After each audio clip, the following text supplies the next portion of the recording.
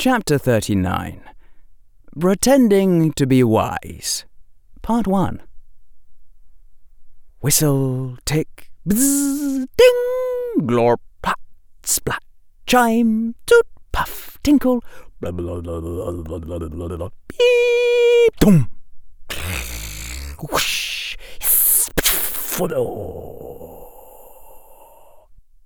Professor Flitwick had silently passed Harry a folded parchment during Charms class that Monday, and the note had said that Harry was to visit the headmaster at his convenience, and in such fashion that no one else would notice, especially not Draco Malfoy or Professor Quirrell. His one-time password for the gargoyle would be Squeamish Ossifrage. This had been accompanied by a remarkably artistic ink drawing of Professor Flitwick staring at him sternly, the eyes of which occasionally blinked, and, at the bottom of the note, underlined 3 times, was the phrase, "Don't get into trouble." And so, Harry had finished up Transfiguration class and studied with Hermione, and eaten dinner, and spoken with his lieutenants, and, finally, when the clock struck 9, turned himself invisible, and dropped back to 6 p.m., and warily trudged off toward the gargoyle, the turning spiral stairs, the wooden door, the room full of little fiddly things, and the silver-bearded figure of the headmaster. This time, Dumbledore looked quite serious, the customary smile absent, and he was dressed in pyjamas of a darker and more sober purple than usual. "Thank you for coming, Harry," said the headmaster. The old wizard rose from his throne, began to slowly pace through the room and find the strange devices. "First, do you have with you the notes of yesterday's encounter with Lucius Malfoy?" "Notes?" blurted Harry. "Surely you wrote it down," said the old wizard, and his voice trailed off. Harry felt rather embarrassed. Yes, if you'd just fumbled through a mysterious conversation full of significant hints you didn't understand, the bloody obvious thing to do would be to write it all down immediately afterward, before the memory faded, so you could try to figure it out later. "All right," said the headmaster. "From memory, then."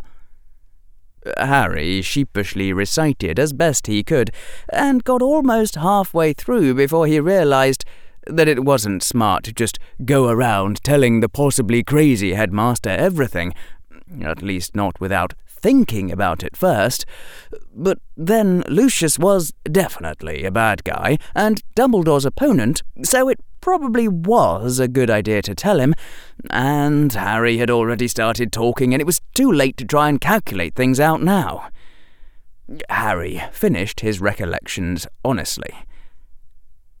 Dumbledore's face had grown more remote as Harry went on, and at the end there was a look of ancientness about him and sternness in the air. "Well," said Dumbledore, "I suggest you take the best of care that the heir of Malfoy does not come to harm, then. And I will do the same." The headmaster was frowning, his fingers drumming soundlessly through the inky black surface of a plate inscribed with the word Laleel. "And I think it would be most extremely wise for you to avoid all interaction with Lord Malfoy henceforth." "Did you intercept owls from him to me?" said Harry. The headmaster gazed at Harry for a long moment, then reluctantly nodded. For some reason, Harry wasn't feeling as outraged as he should have been. Maybe it was just that Harry was finding it very easy to sympathise with the headmaster's point of view right now. Even Harry could understand why Dumbledore wouldn't want him to interact with Lucius Malfoy. It didn't seem like an evil deed. Not like the headmaster blackmailing Zabini, for which they had only Zabini's word, and Zabini was wildly untrustworthy. In fact, it was hard to see why Zabini wouldn't just tell the story that got him the most sympathy from Professor Quirrell. How about if, instead of protesting, I say that I understand your point of view, said Harry, and you go on intercepting my owls, but you tell me who from. I have intercepted a great many owls to you, I am afraid, Dumbledore said soberly. You are a celebrity, Harry, and you would receive dozens of letters a day, some from far outside this country. Did I not turn them back? That, Harry said, now starting to feel a bit of indignation, seems like going a little too far. Many of those letters, the old wizard said quietly, will be asking you for things you cannot give. I have not read them, of course, only turned them back to their senders undelivered. But I know, for I receive them too, and you are too young, Harry, to have your heart broken 6 times before breakfast each morning. Harry looked down at his shoes.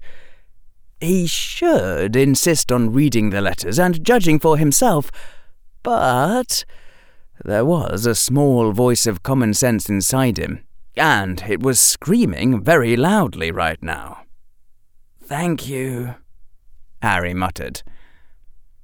The other reason I asked you here, said the old wizard, was that I wished to consult your unique genius. Transfiguration? Said Harry, surprised and flattered. No, not that unique genius, said Dumbledore. Tell me, Harry, what evil could you accomplish if a Dementor were allowed onto the grounds of Hogwarts? It developed that Professor Quirrell had asked, or rather demanded, that his students test their skills against an actual Dementor after they learned the words and gestures to the Patronus charm. Professor Quirrell is unable to cast the Patronus charm himself, said Dumbledore as he paced slowly through the devices, which is never a good sign. But then he volunteered that fact to me in the course of demanding that outside instructors be brought in to teach the Patronus charm to every student who wished to learn. He offered to pay the expense himself if I would not. This impressed me greatly, but now he insists on bringing in a Dementor. Headmaster, Harry said quietly, Professor Quirrell believes very strongly in live fire tests under realistic combat conditions. Wanting to bring an actual Dementor is completely in character for him. Now the headmaster was giving Harry a strange look. In character? Said the old wizard. I mean, said Harry, it's entirely consistent with the way Professor Quirrell usually acts. Harry trailed off. why had he put it that way? The headmaster nodded. So, you have the same sense I do, that it is an excuse, a very reasonable excuse to be sure, more so than you may realize. Often, wizards seemingly unable to cast a Patronus charm will succeed in the presence of an actual Dementor, going from not a single flicker of light to a full corporeal Patronus. Why this should be, no one knows, but it is so. Harry frowned. Then I really don't see why you're suspicious. The headmaster spread his hands as though in helplessness.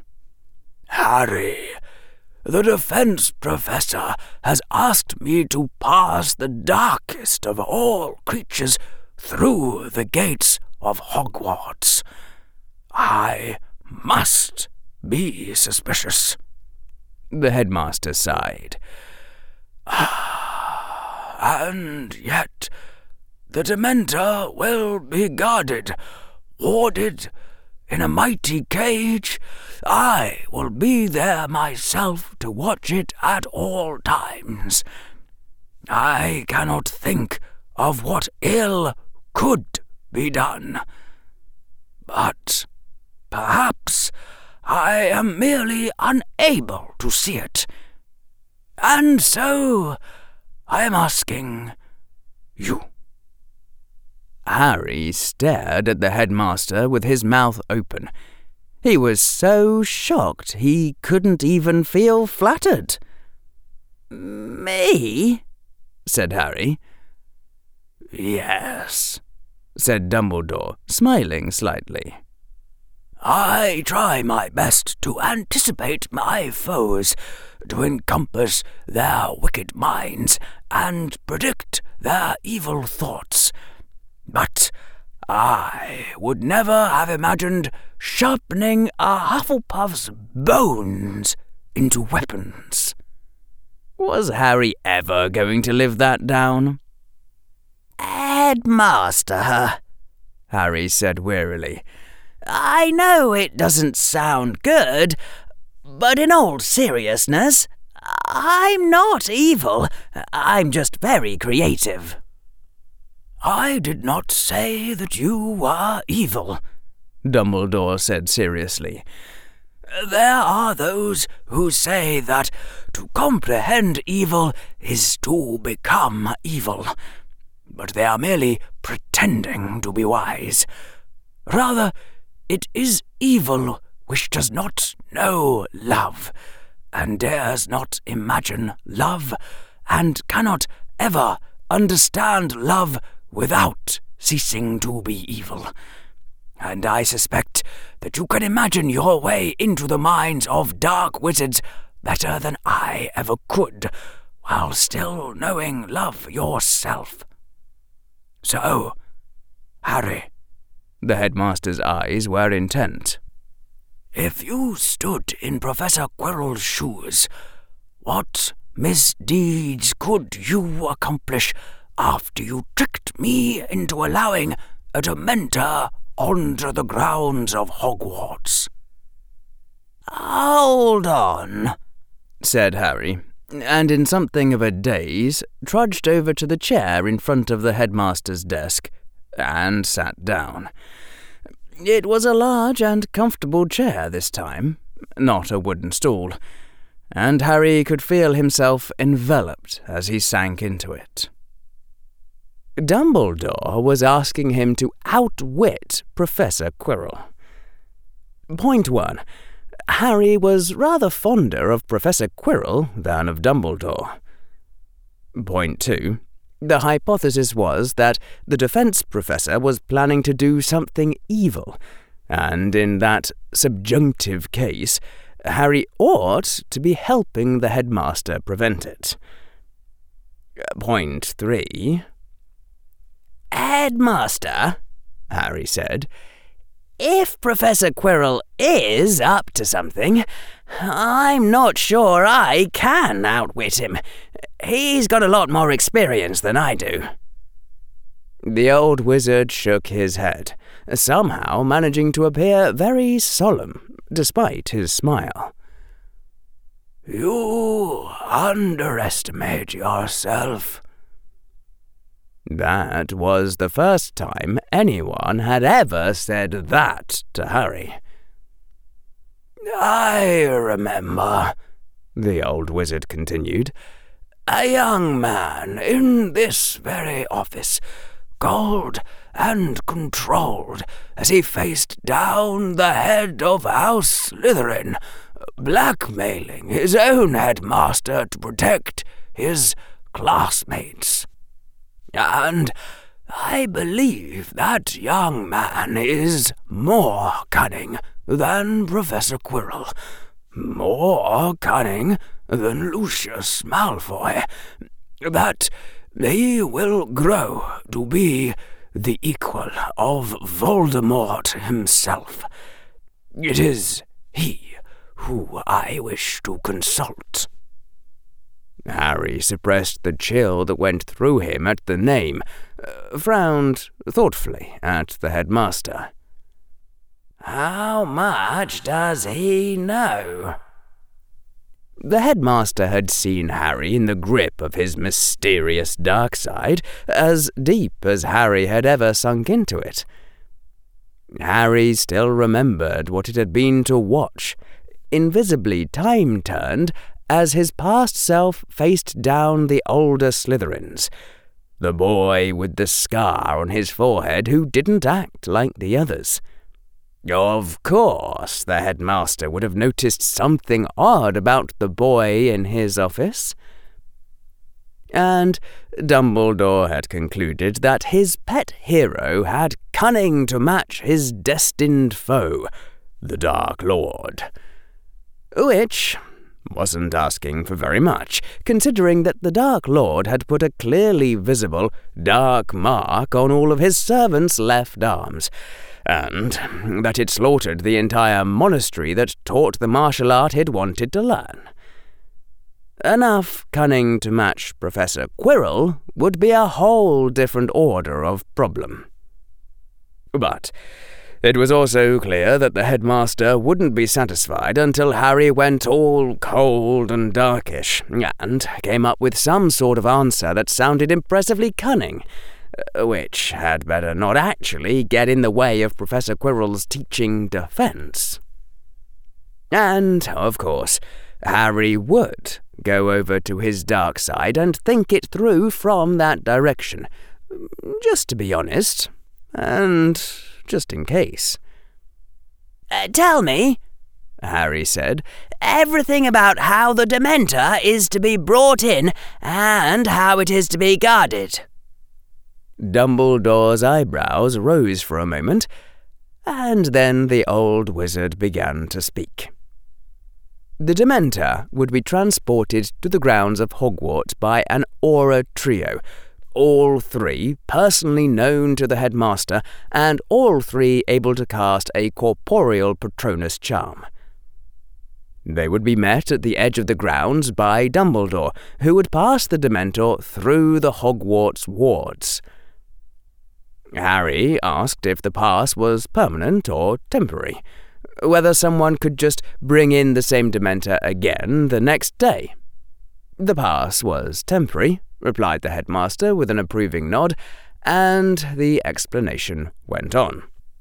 The Dementor would be in a cage of solid titanium bars, not transfigured, but true forged. In time, a Dementor's presence would corrode that metal to dust, but not in a single day. Students awaiting their turn would stay well back of the Dementor, behind two corporeal Patronuses maintained by two of the three Aurors at any given time. Dumbledore would wait by the Dementor's cage with his Patronus. A single student would approach the Dementor, and Dumbledore would dispel his Patronus, and the student would attempt to cast their own Patronus charm. And if they failed, Dumbledore would restore his Patronus before the student could suffer any permanent damage. Past dueling champion Professor Flitwick would also be present while there were students near, just to add safety margin. "Why just you waiting by the Dementor?" said Harry. "I mean, shouldn't it be you plus an Auror?" The headmaster shook his head. "They could not withstand the repeated exposure to the Dementor each time I dispel my Patronus." And if Dumbledore's Patronus did fail for some reason, while one of the students was still near the Dementor, the third Auror would cast another corporeal Patronus and send it to shield the student. Harry poked and prodded, but he couldn't see a flaw in the security. So, Harry took a deep breath, sank further into the chair, closed his eyes, and remembered. "And that will be 5 points. No, let us make it an even 10 points from Ravenclaw for back chat." The cold came more slowly now, more reluctantly. Harry hadn't been calling much on his dark side lately. Harry had to run through that entire session in potions in his mind before his blood chilled into something approaching deadly crystalline clarity. And then he thought of the Dementor. And it was obvious. "The Dementor is a distraction," Harry said, the coldness clear in his voice, since that was what Dumbledore wanted and expected. "A large, salient threat, but in the end, straightforward and easy to defend against. So, while all your attention is focused on the Dementor, the real plot will be happening elsewhere." Dumbledore stared at Harry for a moment, and then gave a slow nod. "Yes," said the headmaster, "and I do believe I know what it might be a distraction from, if Professor Quirrell means ill. Thank you, Harry." The headmaster was still staring at Harry, a strange look in those ancient eyes. "What?" said Harry with a tinge of annoyance, the cold still lingering in his blood. "I have another question for that young man," said the headmaster. "It is something I have long wondered to myself, yet been unable to comprehend. Why?" There was a tinge of pain in his voice. "Why would anyone deliberately make himself a monster? Why do evil for the sake of evil? Why Voldemort?"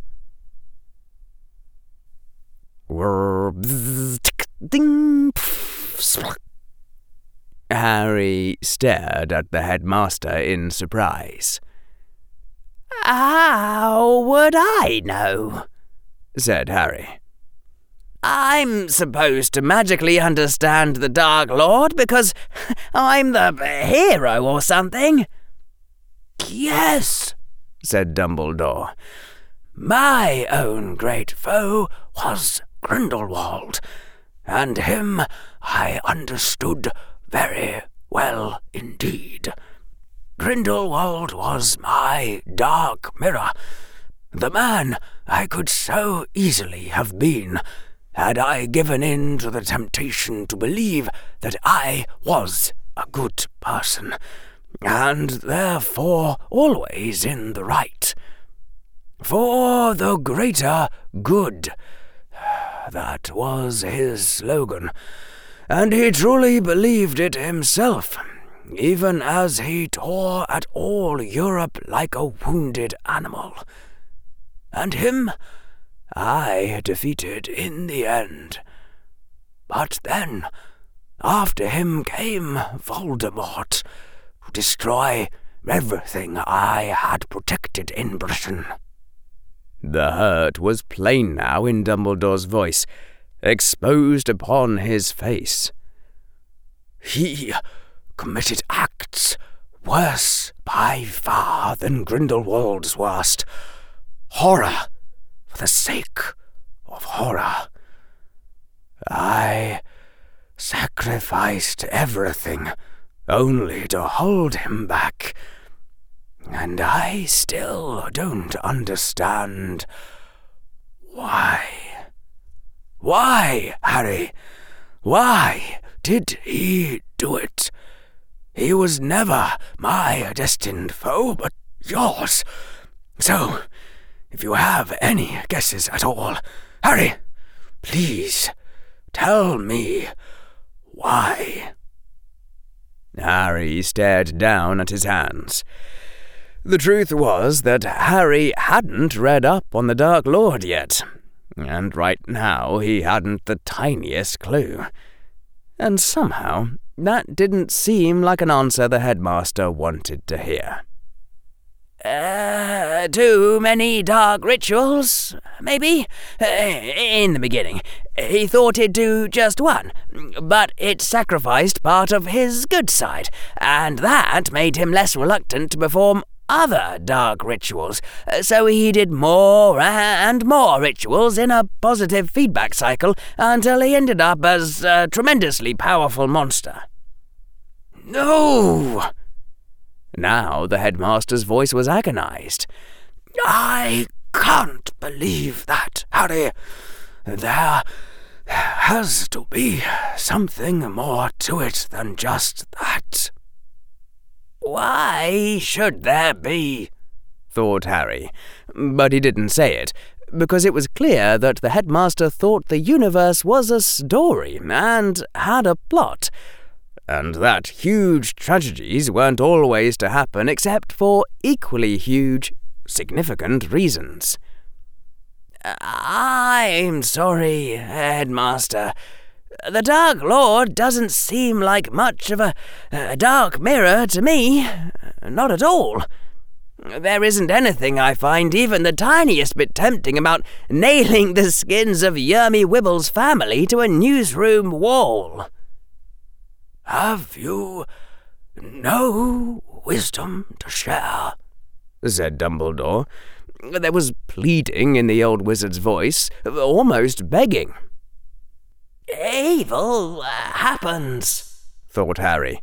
It doesn't mean anything or teach us anything, except not to be evil. The Dark Lord was probably just a selfish bastard who didn't care who he hurt, or an idiot who made stupidly avoidable mistakes that snowballed. There's no destiny behind the ills of this world. If Hitler had been allowed into architecture school like he wanted, the whole history of Europe would have been different. If we lived in the sort of universe where horrible things were only allowed to happen for good reasons, they just wouldn't happen in the first place. And none of that, obviously, was what the headmaster wanted to hear. The old wizard was still looking at Harry from over a fiddly thing like a frozen puff of smoke, a painful desperation in those ancient, waiting eyes. Well, sounding wise wasn't difficult. It was a lot easier than being intelligent, actually, since you didn't have to say anything surprising or come up with any new insights. You just let your brain's pattern-matching software complete the cliché, using whatever deep wisdom you'd stored previously. Headmaster, Harry said solemnly, I would rather not define myself by my enemies. Somehow, even in the midst of all the whirring and ticking, there was a kind of silence that had come out a bit more deeply wise than Harry had intended. "You may be very wise, Harry," the headmaster said slowly. "I do wish that I could have been defined by my friends." The pain in his voice had grown deeper. Harry's mind searched hastily for something else deeply wise to say that would soften the unintended force of the blow. "Or perhaps," Harry said more softly, "it is the foe that makes the Gryffindor, as it is the friend that makes the Hufflepuff, and the ambition that makes the Slytherin. I do know that it is always, in every generation, the puzzle that makes the scientist." "It is a dreadful fate to which you condemn my house, Harry," said the headmaster. The pain was still in his voice. "For now that you remark on it, I do think that I was very much made by my enemies." Harry stared at his own hands, where they lay in his lap. Maybe he should just shut up while he was ahead. "But you have answered my question," said Dumbledore more softly, as though to himself. "I should have realized that would be a Slytherin's key. For his ambition, all for the sake of his ambition. And that I know, though not why." For a time, Dumbledore stared off into nothingness. Then he straightened, and his eyes seemed to focus on Harry again. "And you, Harry," said the headmaster, "you name yourself a scientist?" "You don't like science?" said Harry a little wearily. He'd hoped Dumbledore would be fonder of Muggle things. "I suppose it is useful to those without wands," said Dumbledore, frowning. "But it seems a strange thing by which to define yourself. Is science as important as love, as kindness, as friendship? Is it science that makes you fond of Minerva McGonagall? Is it science that makes you care for Hermione Granger? Will it be science to which you turn when you try to kindle warmth in Draco Malfoy's heart?" "You know, the sad thing is, you probably think you just uttered some kind of incredibly wise knockdown argument." Now, how to phrase the rejoinder in such fashion that it also sounded incredibly wise? "You are not a Ravenclaw," Harry said with calm dignity. "And so it might not have occurred to you that to respect the truth and seek it all the days of your life could also be an act of grace." The headmaster's eyebrows rose up, and then he sighed. How did you become so wise, so young?" The old wizard sounded sad as he said it. "Perhaps it will prove valuable to you." "Only for impressing ancient wizards who are overly impressed with themselves," thought Harry. He was actually a bit disappointed by Dumbledore's credulity. It wasn't that Harry had lied, but Dumbledore seemed far too impressed with Harry's ability to phrase things so that they sounded profound, instead of putting them into plain English like Richard Feynman had done with his wisdom. "Love is more important than wisdom," said Harry, just to test the limits of Dumbledore's tolerance for blindingly obvious clichés completed by sheer pattern matching without any sort of detailed analysis. The headmaster nodded gravely and said, "Indeed." Harry stood up out of the chair and stretched his arms. "Well, I'd better go off and love something then. That's bound to help me defeat the Dark Lord, and next time you ask me for advice, I'll just give you a hug." "This day you have helped me much, Harry," said the headmaster. "And so there's one last thing I would ask that young man." "Great." "Tell me, Harry," said the headmaster, and now his voice sounded simply puzzled, though there was still a hint of pain in his eyes. "Why do dark wizards fear death so greatly?" Said Harry. Sorry, I've got to back the Dark Wizards on that one." Whoosh, hiss, chime, glorp, boop, bubble. "What?" said Dumbledore. "Death is bad," said Harry, discarding wisdom for the sake of clear communication. "Very bad. Extremely bad. Being scared of death is like being scared of a great big monster with poisonous fangs. It actually makes a great deal of sense and does not, in fact, indicate that you have a psychological problem." The headmaster was staring at him as though he'd just turned into a cat. "Okay," said Harry. "Let me put it this way. Do you want to die? Because if so, there's this muggle thing called a suicide prevention hotline." "When it is time," the old wizard said quietly. "Not before. I would never seek to hasten the day, nor seek to refuse it when it comes." Harry was frowning sternly. "That doesn't sound like you have a very strong will to live, Headmaster."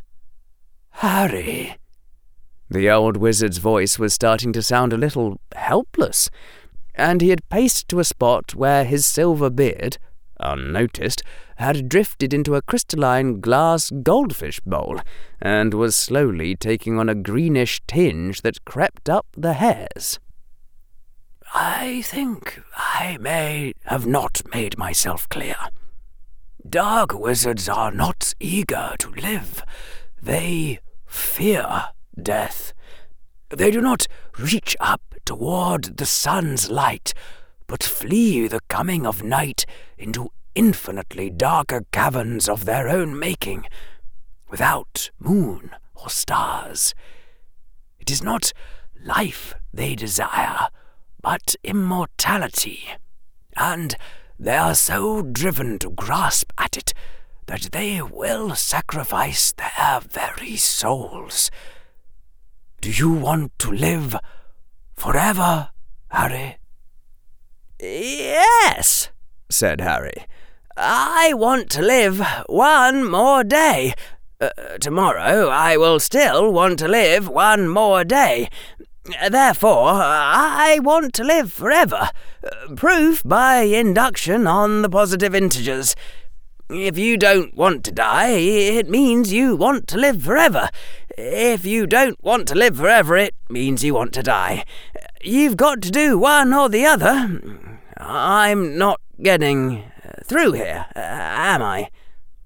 The two cultures stared at each other across a vast gap of incommensurability. "I have lived 110 years," the old wizard said quietly, taking his beard out of the bowl and jiggling it to shake out the colour. I have seen and done a great many things, too many of which I wish I had never seen or done. And yet I do not regret being alive, for watching my students grow is a joy that has not begun to wear on me. But I would not wish to live so long that it does. What would you do with eternity, Harry? Harry took a deep breath. Meet all the interesting people in the world. Read all the good books and then write something even better. Celebrate my first grandchild's 10th birthday party on the moon. Celebrate my first great-great-great-grandchild's 100th birthday party around the rings of Saturn. Learn the deepest and final rules of nature. Understand the nature of consciousness. Find out why anything exists in the first place. Visit other stars, discover aliens, create aliens, rendezvous with everyone for a party on the other side of the Milky Way once we've explored the whole thing. Meet up with everyone else who was born on old Earth to watch the sun finally go out, and I used to worry about finding a way to escape this universe before it ran out of negentropy, but I'm a lot more hopeful now that I've discovered the so-called laws of physics are just optional guidelines.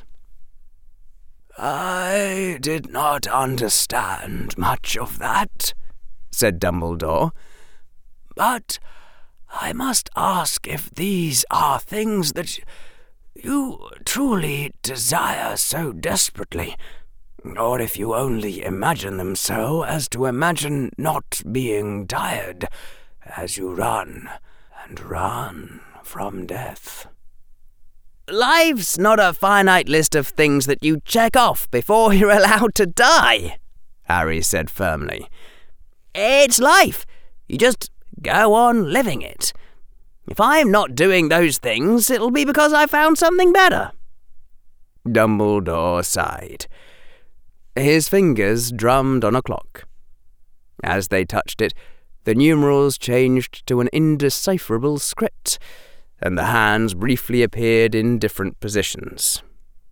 In the unlikely event that I am permitted to tarry until 150, said the old wizard, I do not think I would mind. But 200 years would be entirely too much of a good thing. Yes, well, Harry said, his voice a little dry as he thought of his mum and dad and their allotted span if Harry didn't do something about it. I suspect, Headmaster, that if you came from a culture where people were accustomed to living 400 years, that dying at 200 would seem just as tragically premature as dying at, say, 80. Harry's voice went hard on that last word. Perhaps, the old wizard said peacefully. I would not wish to die before my friends, nor live on after they had all gone. The hardest time is when those you loved the most have gone on before you, and yet others still live, for whose sake you must stay.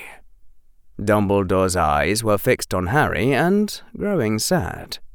Do not mourn me too greatly, Harry. When my time comes, I will be with those I have long missed on our next great adventure. Oh, Harry said in sudden realization. You believe in an afterlife. I got the impression wizards didn't have religion. Toot, beep, thud. How can you not believe it? Said the headmaster, looking completely flabbergasted. Harry, you're a wizard. You've seen ghosts. Ghosts? Harry said, his voice flat. You mean those things like portraits, stored memories and behaviours with no awareness or life, accidentally impressed into the surrounding material by the burst of magic that accompanies the violent death of a wizard? I've heard that theory, said the headmaster, his voice growing sharp. Repeated by wizards who mistake cynicism for wisdom, who think that to look down upon others is to elevate themselves. It is one of the silliest ideas I have heard in 110 years. Yes, ghosts do not learn or grow, because that is not where they belong. Souls are meant to move on. There is no life remaining for them here, and if not ghosts, then what of the veil? What of the resurrection stone?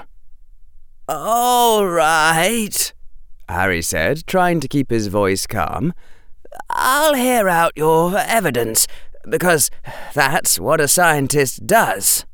But first, Headmaster, let me tell you a little story. Harry's voice was trembling. You know, when I got off the train from King's Cross, I don't mean yesterday, but back in September, when I got off the train then, Headmaster, I'd never seen a ghost. I wasn't expecting ghosts. So, when I saw them, Headmaster, I did something really dumb. I jumped to conclusions. I thought there was an afterlife. I thought no one had ever really died. I thought that everyone the human species had ever lost was really fine after all. I thought that wizards could talk to people who'd passed on, that it just took the right spell to summon them, that wizards could do that. I thought I could meet my parents, who died for me, and tell them that I'd heard about their sacrifice and that I'd begun to call them my mother and father. Harry, whispered Dumbledore. Water glittered in the old wizard's eyes. He took a step closer across the office.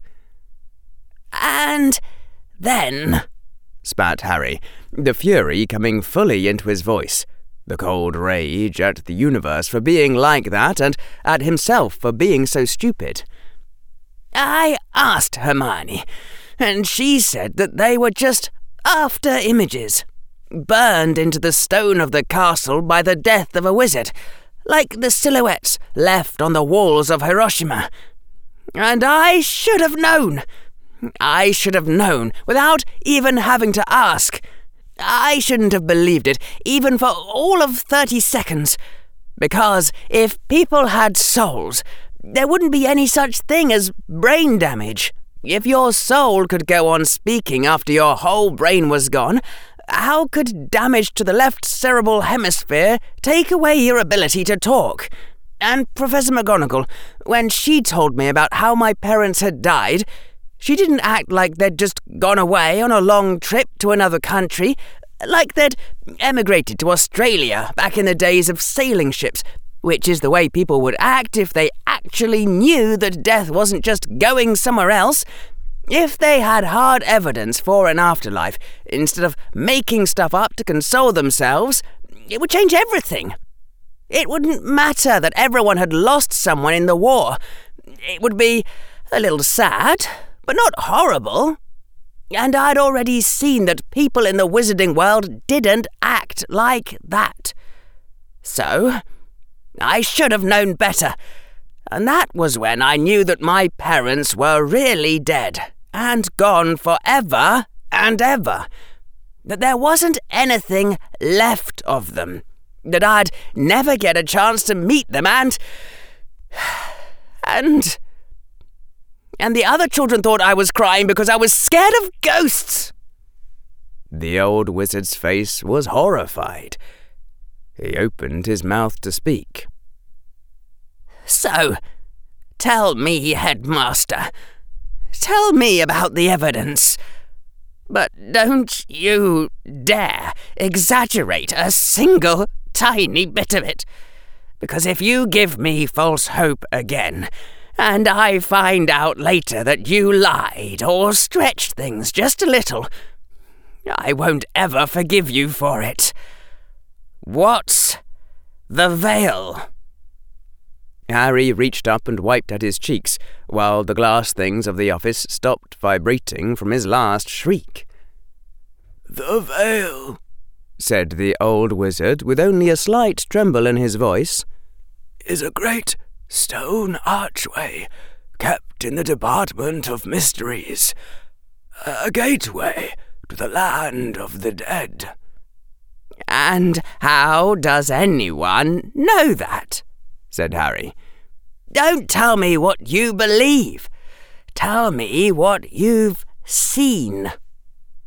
The physical manifestation of the barrier between worlds was a great stone archway, old and tall and coming to a sharp point, with a tattered black veil like the surface of a pool of water, stretched between the stones, rippling, always, from the constant and one-way passage of the souls.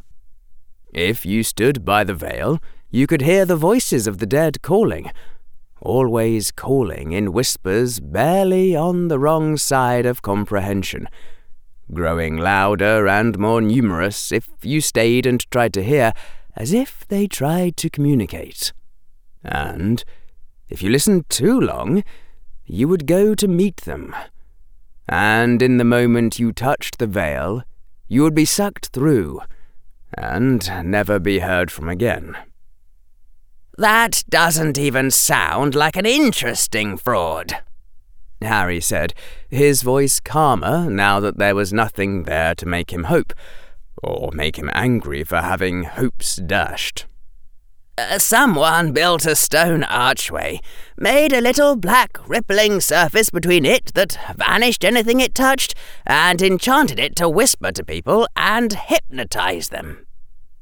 "Harry," the headmaster said, starting to look rather worried, "I can tell you the truth, but if you refuse to hear it..." "Also not interesting. What's the Resurrection Stone?" "I would not tell you," the headmaster said slowly, "save that I fear what this disbelief may do to you. So, listen, then, Harry. Please, listen." The Resurrection Stone was one of the 3 legendary Deathly Hallows, akin to Harry's cloak. The Resurrection Stone could call souls back from the dead, bring them back into the world of the living, though not as they were.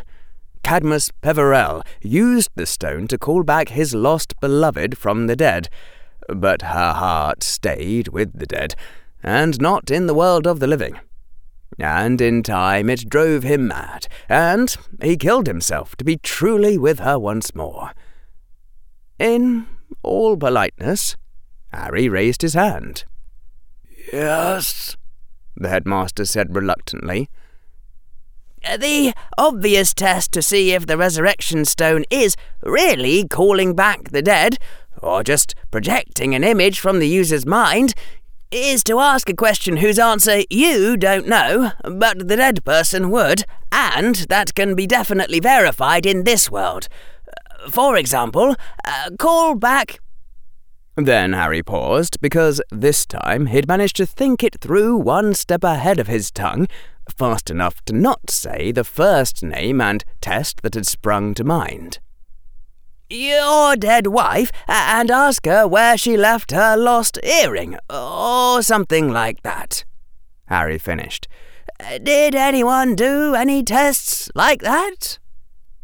"The Resurrection Stone has been lost for centuries, Harry," the headmaster said quietly. Harry shrugged. "Well, I'm a scientist, and I'm always willing to be convinced. If you really believe the resurrection stone calls back the dead, then you must believe a test like that will succeed, right? So, do you know anything about where to find the resurrection stone? I got one Deathly Hallow already under highly mysterious circumstances, and, well, we both know how the rhythm of the world works on that sort of thing. Dumbledore stared at Harry. Harry gazed equably back at the headmaster. The old wizard passed a hand across his forehead and muttered, "This is madness." Somehow, Harry managed to stop himself from laughing. And Dumbledore told Harry to draw forth the cloak of invisibility from his pouch. At the headmaster's direction, Harry stared at the inside and back of the hood until he saw it, faintly drawn against the silvery mesh in faded scarlet like dried blood, the symbol of the Deathly Hallows. A triangle, with a circle drawn inside, and a line dividing them both. "Thank you," Harry said politely. "I shall be sure to keep an eye out for a stone so marked. Do you have any other evidence?" Dumbledore appeared to be fighting a struggle within himself. "Harry," the old wizard said, his voice rising, "this is a dangerous road you are walking. I am not sure I do the right thing by saying this, but I must wrench you from this way. Harry, how could Voldemort have survived the death of his body if he did not have a soul?" And that was when Harry realized that there was exactly one person who'd originally told Professor McGonagall that the Dark Lord was still alive in the first place. And it was the crazy headmaster of their madhouse of a school, who thought the world ran on clichés. "Good question," Harry said after some internal debate about how to proceed. "Maybe he found some way of duplicating the power of the resurrection stone, only he loaded it in advance with a complete copy of his brain state, or something like that." Harry was suddenly far from sure that he was trying to come up with an explanation for something that had actually happened. "Actually, can you just go ahead and tell me everything you know about how the Dark Lord survived and what it might take to kill him? If he even still exists as more than Quibbler headlines." "You are not fooling me, Harry," said the old wizard. His face looked ancient now and lined by more than years. "I know why you are truly asking that question. No, I do not read your mind. I do not have to. Your hesitation gives you away. You seek the secret of the Dark Lord's immortality in order to use it for yourself." "Wrong! I want the secret of the Dark Lord's immortality in order to use it for everyone." Tick, crackle. Albus, Percival, Wulfric, Brian Dumbledore just stood there and stared at Harry with his mouth gaping open, dumbly. Harry awarded himself a tally mark for Monday, since he'd managed to blow someone's mind completely before the day was over. "And in case it wasn't clear," said Harry, "by everyone, I mean all muggles too, not just all wizards." "No," said the old wizard, shaking his head. His voice rose. "No, no, no! This is insanity!" said Harry. The old wizard's face was tight with anger and worry. Voldemort stole the book from which he gleaned his secret. It was not there when I went to look for it.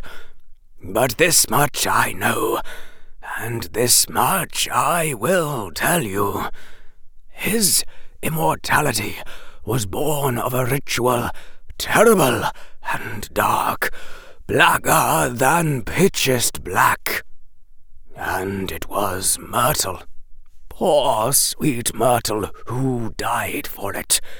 His immortality took sacrifice.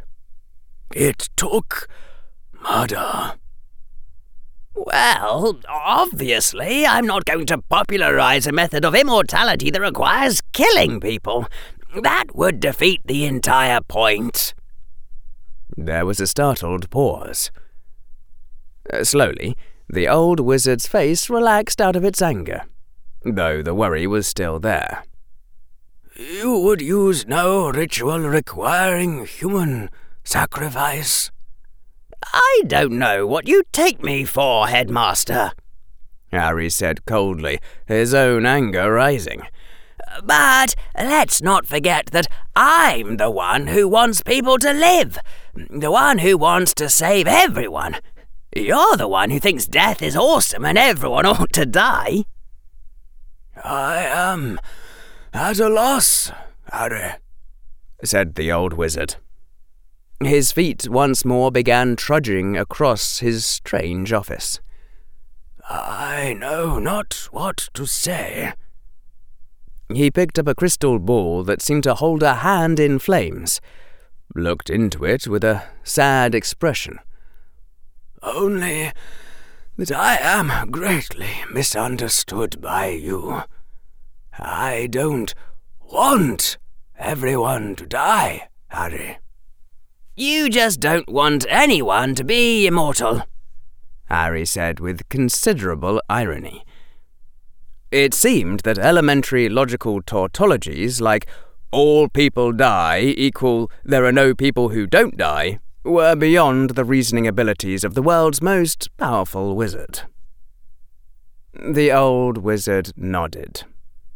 I am less afraid than I was, but still greatly worried for you, Harry, he said quietly. His hand, a little wizened by time, but still strong, placed the crystal ball firmly back into its stand. For the fear of death is a bitter thing, an illness of the soul by which people are twisted and warped. Voldemort is not the only dark wizard to go down that bleak road, though I fear he has taken it further than any before him. And you think you're not afraid of death? Harry said, not even trying to mask the incredulity in his voice. The old wizard's face was peaceful. I am not perfect, Harry, but I think I have accepted my death as part of myself. Uh-huh, Harry said. See, there's this little thing called cognitive dissonance, or in plainer English, sour grapes. If people were hit on the heads with truncheons once a month and no one could do anything about it, pretty soon there'd be all sorts of philosophers pretending to be wise, as you put it, who found all sorts of amazing benefits to being hit on the head with a truncheon once a month. Like, it makes you tougher, or it makes you happier on the days when you're not getting hit with a truncheon. But if you went up to someone who wasn't getting hit and you asked them if they wanted to start, in exchange for those amazing benefits, they'd say no. And if you didn't have to die, if you came from somewhere that no one had ever even heard of death, and I suggested to you that it would be an amazing, wonderful, great idea for people to get wrinkled and old and eventually cease to exist, why, you'd have me hauled right off to a lunatic asylum. So, why would anyone possibly think any thought so silly as that death is a good thing? Because you're afraid of it. Because you don't really want to die. And that thought hurts so much inside you that you have to rationalize it away. Do something to numb the pain so you won't have to think about it.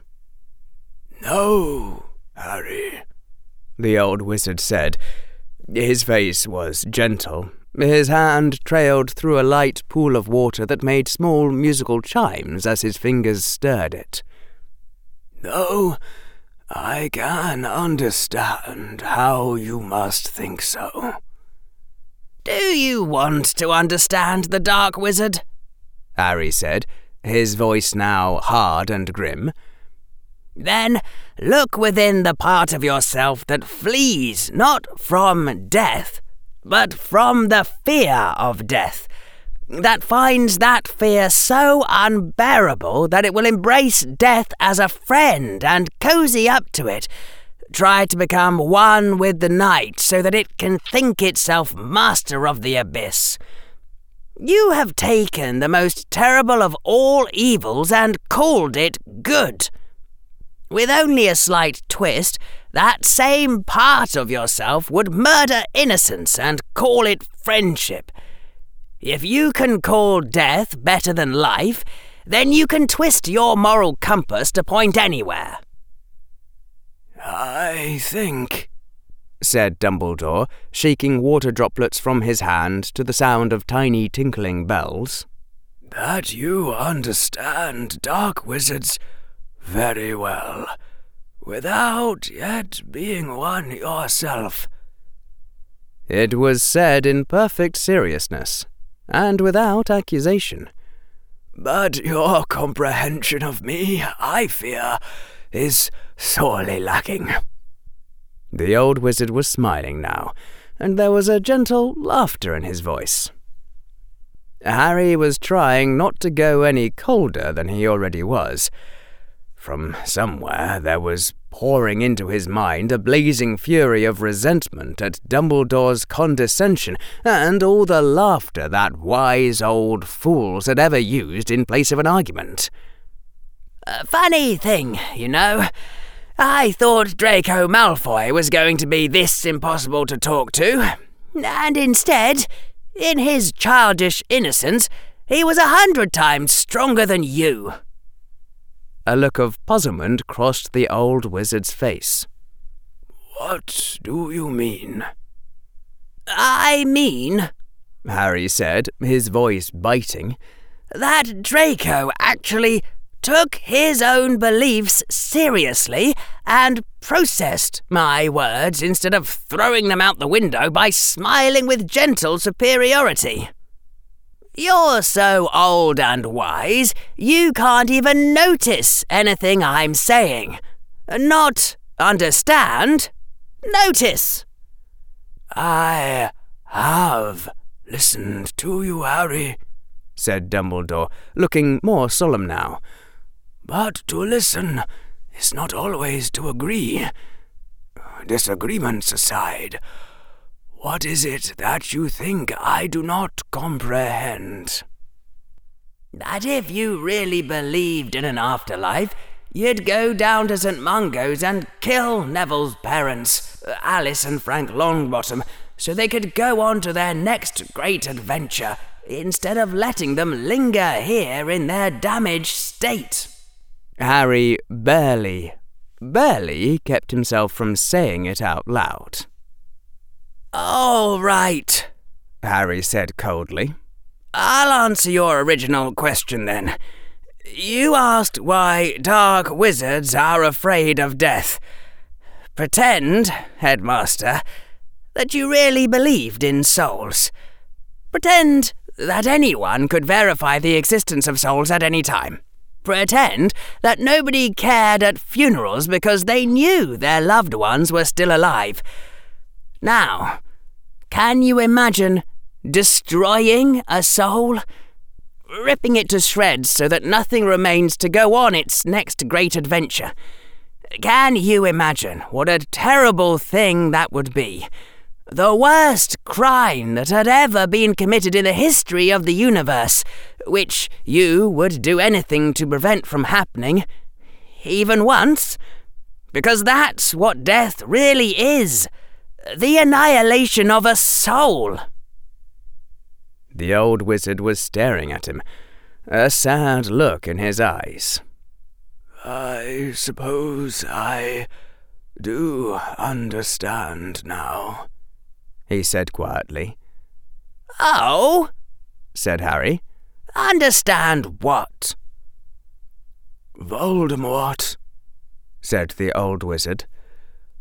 "I understand him now at last, because to believe that the world is truly like that, you must believe there is no justice in it, that it is woven of darkness at its core. I asked you why he became a monster, and you could give no reason. And if I could ask him, I suppose his answer would be, why not?" They stood there, gazing into each other's eyes, the old wizard in his robes, and the young boy with the lightning bolt scar on his forehead. "Tell me, Harry," said the old wizard, "will you become a monster?" "No," said the boy with an iron certainty in his voice. "Why not?" said the old wizard. The young boy stood very straight, his chin raised, high and proud, and said, "There is no justice in the laws of nature, Headmaster. No term for fairness in the equations of motion. The universe is neither evil nor good. It simply does not care. The stars don't care, or the sun, or the sky. But they don't have to. We care. There is light in the world, and it is us." "I wonder what will become of you, Harry," said the old wizard. His voice was soft, with a strange wonder and regret in it. "It is enough to make me wish to live, just to see it." The boy bowed to him with heavy irony, and departed, and the oaken door slammed shut behind him with a thud.